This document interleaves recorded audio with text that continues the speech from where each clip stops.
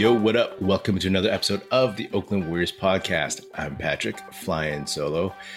So the Warriors, they lost at home in the second game of the season to the Denver Nuggets, 128-123. But first, I want to talk about the throwback classic edition uniforms of the Run TMC era that they're wearing. Those were the uniforms that I grew up seeing a lot. Those were some of the best years and the most painful years in those uniforms. I mean, I was actually a fan before then, but like these were the Run TMC uniforms. But then they were also the Chris Webber, Latrell Sprewell uniforms, which was like, you know, it's a little bit of joy, a little bit of pain. But I love those uniforms. You know, I remember thinking back in the day that they weren't the best looking uniforms. They kind of looked like old school Houston Rockets knockoffs, you know, like the ones where the Rockets just had the word Rockets going across it. Yeah, I know that a lot of teams just copied each other, but like I thought that was pretty much what the Warriors were doing when they introed those uniforms. But it was wild to see because all of a sudden all the memories came flooding back just in terms of like when I see that uniform and the number 30, I think of Billy Owens. When I see 23, I think of Mitch Richmond. When I see number 5 on Looney, I think of Tim Hardaway, his rookie year before he switched to 10 later on. And then when I see Andrew Wiggins wearing 22, I think of Rod Higgins. You know, it's weird. Anyway, I dig them. Like it looks cool. And I'm glad they finally brought them back. I wish they kind of went with the white home uniforms instead of the blue ones for the throwbacks, but I get it.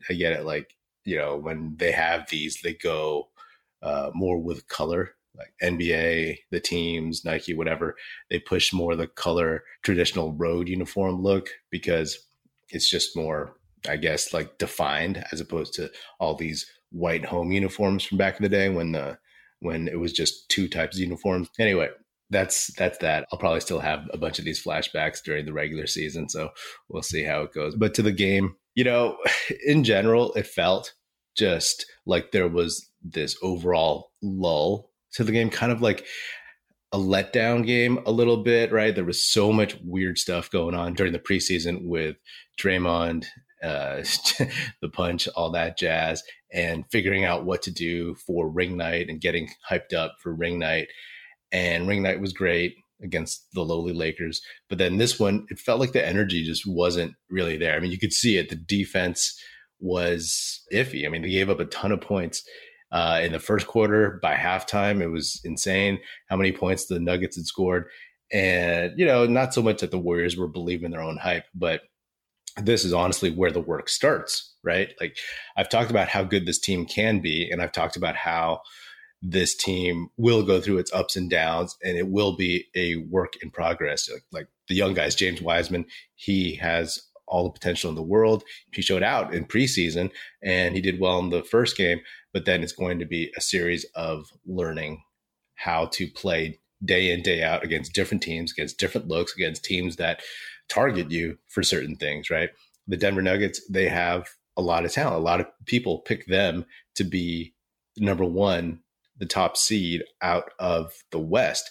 I don't think that's unfeasible because partly I feel like they're a team that will really, really want to try to prove how good they are during the regular season because they didn't have Michael Porter Jr. last season, because they didn't have Jamal Murray last season, right? So it's like kind of a team that needs to build its own confidence, if that makes sense, right? Like whereas a team like the Warriors, they know who they are and they know what their process is to get to where they need to be. The Nuggets have a different process. So I can see the Warriors, you know, not chasing the wins to the point that the Nuggets will be chasing wins. In terms of Wiseman, he played 16 minutes, was 4 for 5 from the field. Wiseman also hit all 3 of his free throws.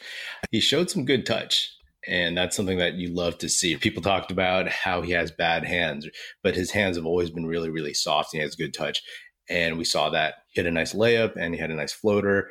So those are all positives. But I also think it was really good to see him play against legitimately bigger bodies. I mean, Jokic, 2-time MVP, that's always going to be a learning experience for someone like Wiseman. And then DeAndre Jordan, I mean, that's just like an old vet who's just big. I mean, you could even see it. He has like really, really old man strength. I mean, he's already really huge. But then when you look at DeAndre Jordan, he has like such broad shoulders and just so wide. Wiseman, although he's really strong, kind of more narrow, right? Narrow shoulders. So I think those are things that are good for him to see, right? Get those reps. Again, played 39 games his rookie year, and then just started playing some pickup games over the summer, played summer league, preseason, whatever. So this is his 41st game of his career. That's half a regular season. So congratulations to him, because now he's officially played a half season in the NBA. So let's just see how he progresses. There will be teams that attack him, like they went after him in the pick and roll. And Denver has some guys, that can really, really like take advantage of younger players who are just trying to get their footing. Bones Highland, that guy's dangerous, right? Like that guy is really, really going to be a problem, especially come playoff time. So, Denver's really a team that I think can cause some problems. I'm still fully confident, of course, in what the Warriors could be when it comes down to it.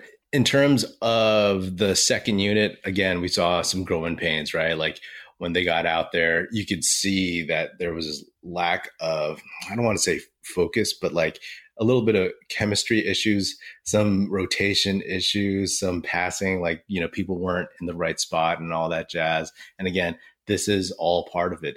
It could be, again, that after the hype of the preseason into ring night, that kind of settling into the season and the rhythm of the season is what comes next. The thing that I sometimes worry about is, okay, it's like one of those things where it's like you have all this adrenaline to get past this certain challenge. And then when you get past it, you have to deal with the reality of everything else, right? And that's something I wonder if some of this Draymond stuff could linger a little bit weirdly. And, it's all just conjecture. It could be nothing. I mean, the Warriors play the Kings on Sunday, a Kings team that is actually better than everybody thought they would be. I had them challenging in my predictions for the 10th seed in the West and fighting for the play-in potentially. But, you just want to make sure that the focus is there, the intention is there. When the defense is this bad and they give up 40 points in the first and 70 overall in the first half, then, you kind of can say that the focus wasn't really there, the attention to detail and whatnot. Kerr knew this. He brought a bunch of the vets back into the game at the 8-minute mark, including Steph. And, for the most part, the vets played decently, right? Like Draymond played 27 minutes, 4 for 6, hit 1 3-pointer, 1 out of 3. 4 for 4 from the line, which was big. 9 assists, 2 steals, 2 blocks, fouled out, 13 points. Solid as he's working his way back in physically and maybe a little bit mentally. Wiggins was awesome, 37 minutes, 8 for 17, only 2 for 8 from 3, 5 for 7 from the line, 8 boards, 3 assists, 3 steals, 23 points. I mean, that dude is showing more and more that he is going to be really, really consistent this season, because he understands, especially after that playoff run, that if his shot isn't falling, that it's the other things that he can do. He had some nice rebounds. He had some nice putbacks. He looked aggressive and very, very intentional with his shot taking. So, the worries of Wiggins kind of fading, like I joke around like Wiggins turning into a pumpkin again. For now, it seems like that's not going to happen because that effort is there, right? Like the effort and the understanding that it's not just in scoring, that he's going to help this team win and affect this team, especially with a bunch of other guys that can score. Steph, he played 36, 10 for 22, 5 for 11 from 3, 9 for 9 from the line, 5 boards, 4 assists, 34. And then Clay, 24 minutes only, ramping up still. That's more than the 20 minutes he played in the first game. 6 for 14, 4 for 10 from 3, 16 points. He took that last that last 3-pointer, which personally I thought was questionable. Like the Warriors, they looked like they were down and out of this game, and they were down by like 7 or something with like 30 seconds left. And then they got it down on that steal when they trapped Bones Highland in the corner, and Poole got the steal and just went straight up for the layup. But then, Jokic found Bruce Brown wide open, cherry picking, which was an unfortunate mishap, unfortunate kind of play. But they were still down 3. And then on the inbounds, Clay took a pretty deep 3 and just missed. So I don't know if that was the best shot. I actually do know it wasn't the best shot. There was still time on the clock. So he could have done something else, but it is what it is. Second game of the season. Listen, wins obviously are important, but the big picture of the season is getting better, learning about this stuff. Hopefully next time Wiseman plays the Nuggets, plays somebody like Jokic or somebody like DeAndre Jordan, or has to cover somebody like Bones Highland in the pick and roll. Hopefully he learns from this and he's better. That's all that really, really matters, to be honest. For some of the starters like Clay and Draymond, it's about getting in shape, getting in rhythm. And for the young guys, for the second unit, it's also about finding that rhythm, that chemistry, because there are so many new combinations and new roles that people are trying to figure out, like who they are, where they fit, and all that jazz. And playing like a team like the Nuggets, who I'm sure the Nuggets really wanted to win this game, especially after losing to the Warriors in the first round of last year's playoffs. But I guess the difference between a veteran bench versus like a bench with a lot of youth and potential, star potential in some respects, is that a veteran group, they know their roles. Whereas the Warriors, they're still figuring out the rotations, to be honest, right? Like we saw Kuminga in the first half with JaMychal Green and James Wiseman out there. That went kind of iffy. And then we saw none of Jonathan Kuminga in the second half. We saw a lot of Moses Moody, who played, decently, didn't shoot very well, only 1 for 5, 1 for 4 from 3. So definitely areas for improvement. This season, as I always say, is about, for one, staying healthy, being ready for the playoffs, getting the new guys and the young guys prepared for the big lights. It was true last season, and they did a good job with that. And it's true 100% this season, with Wiseman being a big, big part of that. And then finding that comfort zone, finding the roles where they can fit, right? Like Wiseman, we know, people are talking highly about him because the bar was set so low, right? He just had to be healthy, for one, and then he just has to do like some basic things. And there will be ups and downs, and that's true for Kuminga, for Moody. And I've been saying that since before the preseason. But it's about understanding like what they can do right now to help the team, and then also fostering like that ability to do more and whatnot. NBA fans, the wait is over. Basketball is back, so tip off the season with DraftKings Sportsbook, an official sports betting partner of the NBA. New customers can make any $5 NBA moneyline bet and get $200 in free bets if your team wins. Check this out. In addition to the usual bets, everyone can boost their winnings up to 100% with DraftKings stepped-up same-game parlays. Go to the DraftKings Sportsbook app, opt in, and place a stepped-up same-game parlay today. With payouts bigger than ever, DraftKings Sportsbook is where I go to bet on the NBA. Obviously, I ride or die with your Golden State Warriors. Download the DraftKings Sportsbook app now. Use promo code TBPN. Make any $5 bet this week and get $200 in free bets if your team wins. Only at DraftKings Sportsbook with promo code TBPN. Minimum age and eligibility restrictions apply. See show notes for details.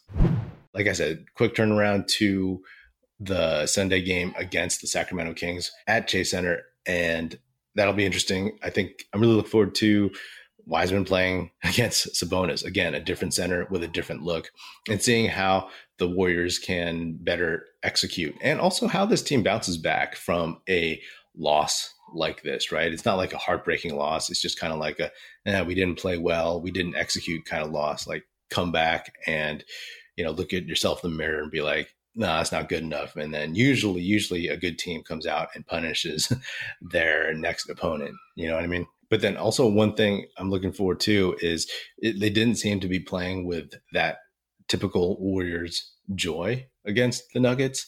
Again, I don't know if that is at all related to the Draymond stuff or just a general letdown from ring night or a combination, like, a little bit of this, a little bit of that. But that's just something to keep an eye on, because that's what drives this team, what keeps them going, what drives Steph, what drives Poole, what drives Draymond, Just something to make note of. This is the first time I felt that, and I will definitely be keeping an eye on if I see that more into the future. Hopefully not, fingers crossed, but to me, that's the one thing that could tank the team a little bit, right? The distractions. And, I saw on Twitter people criticizing Doris Burke a lot for, she had this long broadcasting kind of soliloquy about Draymond and the punch and, how much she didn't like it and all this stuff. And I think Twitter was upset with her for bringing it up, but that's her job.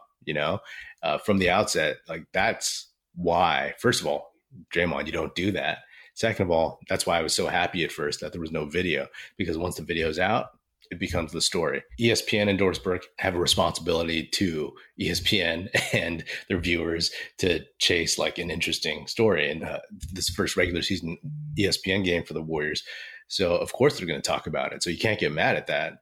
Her opinion, I'm not even going to talk about what her opinion is, but just the idea that it's out there and it's going to be out there, right? Even her broadcast partner, the play-by-play guy, he kept analyzing everything that was going on between Poole and Draymond. Towards the end of the game, in the second half, when Poole was on the ground, Draymond picked him up off the ground, and the play-by-play guy was like, Draymond picks him up, trying to make amends. What does that mean? That doesn't mean anything, right? That's just weird.